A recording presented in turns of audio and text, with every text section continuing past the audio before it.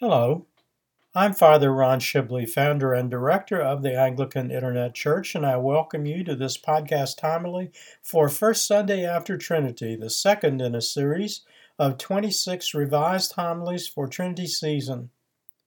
Listeners may benefit from the companion AIC seasonal video series Trinity Tide, the teaching season, which is presented in 9 episodes linked from the digital library page, with podcast versions linked from the podcast archive page at www.anglicaninternetchurch.net.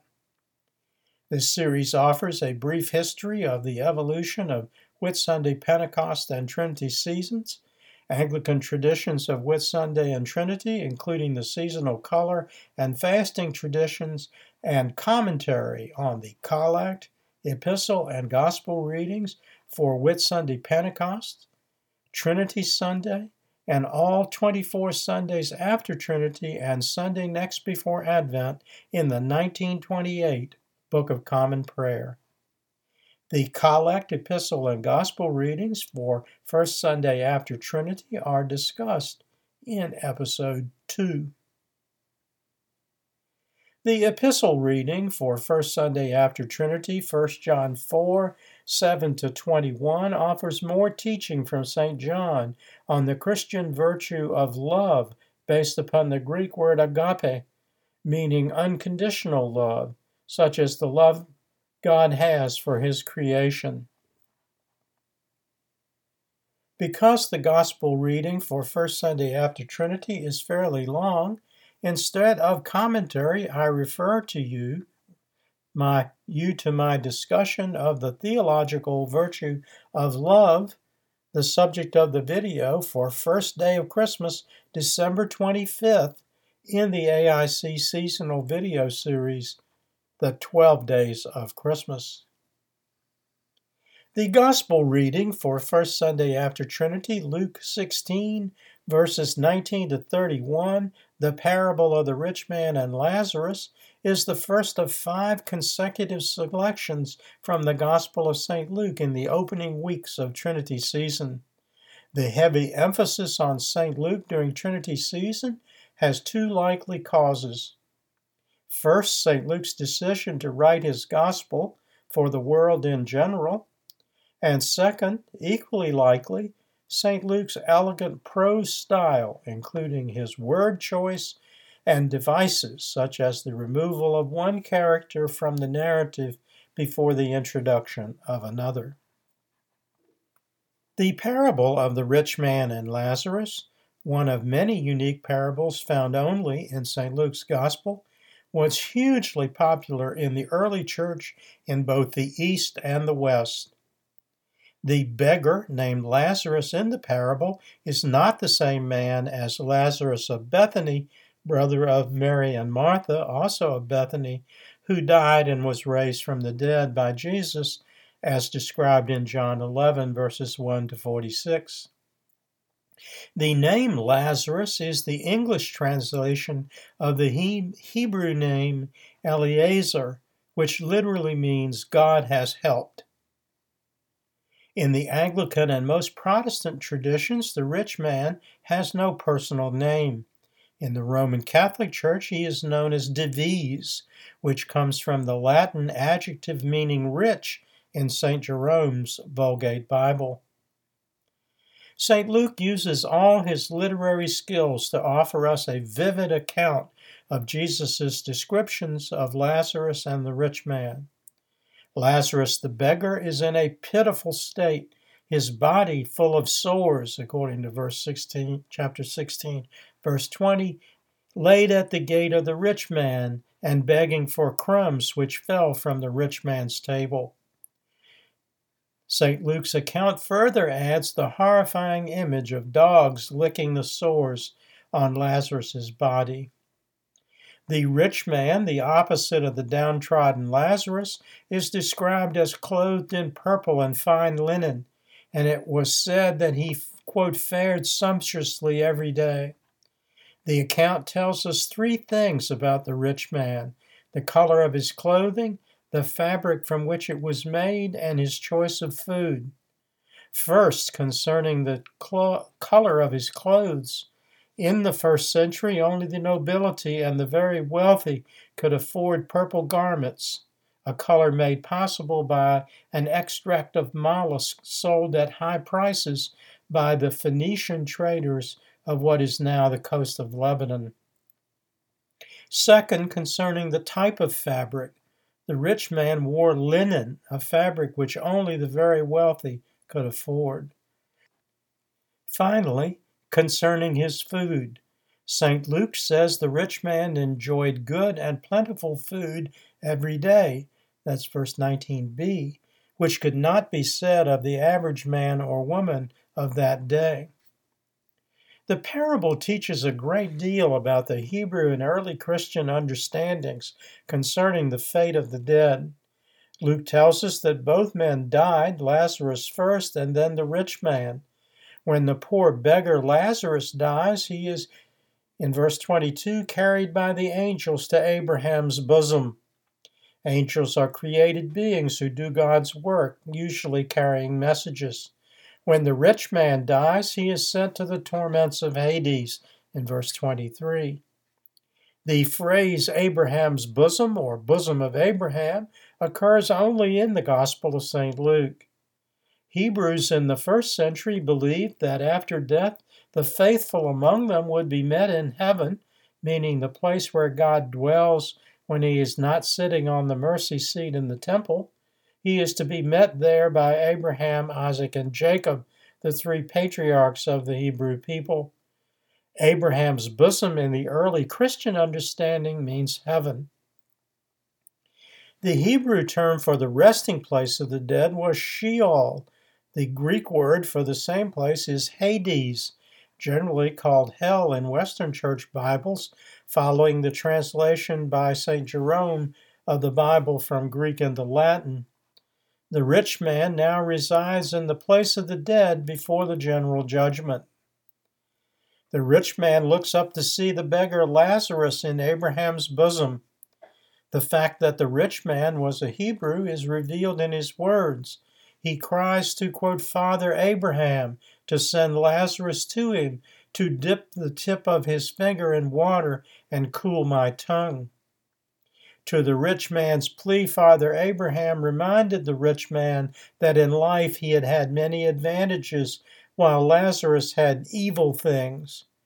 Now Father Abraham said it was Lazarus who is comforted, and you who are tormented, in verse 25. The most chilling part of Father Abraham's speech to the rich man is his reminder that those, quote, who want to pass from here to you cannot, nor can those from there pass to us, in verse 26. The verse reflects Jesus' statement that after death it is too late to lament the course in life one has taken. The rich man heard this distressing news, but he showed that he only partly understood the message. He begged Father Abraham to send a messenger to his 5 living brothers to testify to these things so that they not end up in Hades. Father Abraham said to him, They have Moses and the prophets. Let them hear them. The parable of the rich man and Lazarus illustrates the Christian concept of free will. That is, that all men and women on earth have ample opportunities to live a righteous life. They have ample sources of guidance on how to live such a life in both the Old and the New Testament teachings. All that keeps anyone from visiting a synagogue or a church is their own decision not to go and listen. Even after these wise words from Father Abraham, the rich man still does not seem to fully understand. He replied that if Abraham sent back one from the dead, the brothers might listen. Father Abraham replied coldly in verse 31, If they do not hear Moses and the prophets, neither will they be persuaded, though one rise from the dead. The message is that we all have choices. We can all hear what is said, and that we are all responsible for our own choice not to hear the teachings. Other AIC resources on topics discussed in this podcast homily for First Sunday After Trinity are available at www.anglicaninternetchurch.net with seasonal videos and Christian education videos linked from the digital library page, Bible study videos from the Bible study page, and podcasts of all three from the podcast archive page. Information about AIC bookstore publications mentioned hereafter are available through the virtual bookstore link at the bottom of the home page. I begin with comments on New Testament Gospels, an AIC Bible study video series in 45 episodes. For a lengthier discussion of the parable of the rich man and Lazarus, plus a rarely seen 11th century illumination from Germany, you can watch episode 19. As a reminder, these episodes are being updated and will be available upon completion. In the Lives of the Saints, an AIC Christian education video series in multiple episodes. From the first series, St. John is the focus of episode 4 and Luke of episode 15. From the second series, St. Jerome of Jerusalem is the focus of episode 24. In the 12 Days of Christmas previously mentioned, an AIC seasonal video series in 12 episodes, the theme word for first day of Christmas, December 25th, is love. Love is also the theme of the podcast homily for Christmas Day, also for third Sunday in Advent, and with a slightly different approach for fourth Sunday in Advent. In Layman's Lexicon, an AIC bookstore publication, items of interest are Abraham's bosom, allegory, angels and archangels, Hades, love/loving, parable, and virtue. The first closing prayer for First Sunday After Trinity is from the ancient first century liturgy of St. Mark the Apostle in the Coptic tradition in Alexandria, Egypt. The second is the collect for First Sunday After Trinity, which Archbishop Cranmer adapted for the 1549 Book of Common Prayer from the Gelasian Sacramentary. We give thee thanks, O Lord our God, the Father of our Lord Jesus Christ, for all thy goodness at all times and in all places, because thou hast shielded, rescued, and guided us all the days of our lives, and brought us to this morning hour, permitting us again to stand before thee and implore forgiveness for our sins. We pray and beseech thee, merciful God, to grant in thy goodness that we may spend this day and all the time of our lives without sin, in fullness of joy, health, safety, holiness, and reverence of thee.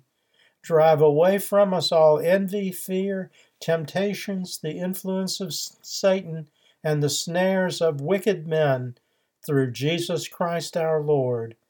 Amen. O God, the strength of all those who put their trust in thee, mercifully accept our prayers, and because, through the weakness of our mortal nature, we can do no good thing without thee, grant to us the help of thy grace, that in keeping thy commandments we may please thee, both in will and deed, through Jesus Christ our Lord. Amen. Until next time, may the Lord bless you and keep you. May the Lord make his face to shine upon you and be merciful to you. May the Lord lift up his countenance upon you and give you peace. Amen. Glory be to God for all things. Amen. This program has been a presentation of the Anglican Internet Church. We invite you to visit our website and make use of its resources at www.anglicaninternetchurch.net.